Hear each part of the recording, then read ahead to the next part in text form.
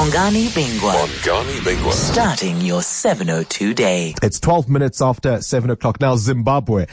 Where do you begin? What so many had hoped would signal a new dawn. Yes, it may sound cliched, but we were all thinking a new dawn in our neighboring country was about to come. But that hope, at least for now, looks like it has been dashed. Around the world, a new narrative was beginning about Zimbabwe, a country that suffered for nearly 40 years under the iron grip of Robert Mugabe. There is the view that he did well until, the year 2000 or thereabouts, when the disastrous land invasions began. But I tell you what, the people of Matabele land will tell you that the old man's madness began long before. They'll remind you of Gukurahundi, the series of massacres in that province, in which by some estimates up to 20,000 dissidents, real or imagined, were killed, many in public executions, forced often to dig their own graves before being shot in front of family members and fellow villagers.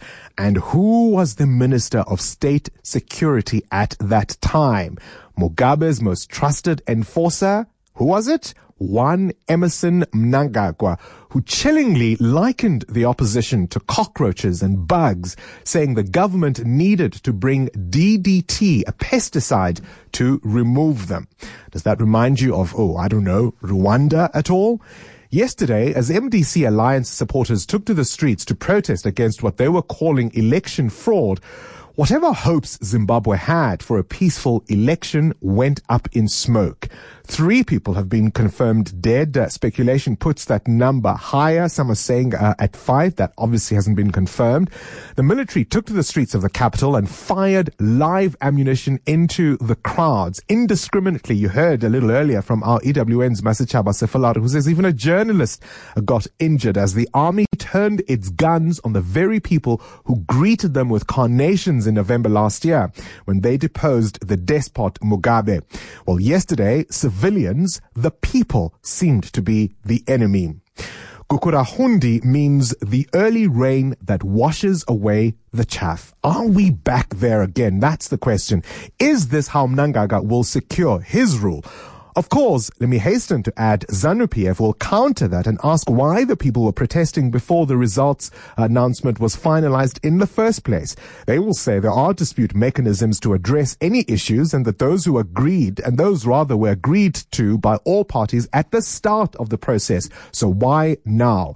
There are courts if those are not adequate. Why burn cars, throw stones, and cause disorder? You'll remember, of course, on this show, Tendai Biti, one of the leaders of the opposition, telling us on Monday that nothing short of victory would do for the MDC alliance, or they would indeed take to the streets. We've seen this kind of thing before. Raila Odinga, didn't he do the same in Kenya in 2008? Words matter. That's the point. If you inflame people enough, they will believe you and they will act accordingly and lives will be lost. So what? In less than 48 hours, Zimbabwe has gone from a country of hope, of brothers in arms, to a polarized nation.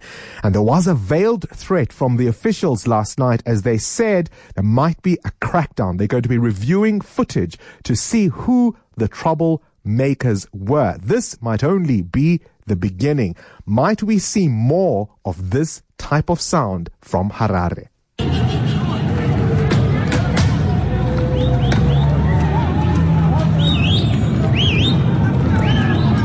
Okay, come closer. It's taken.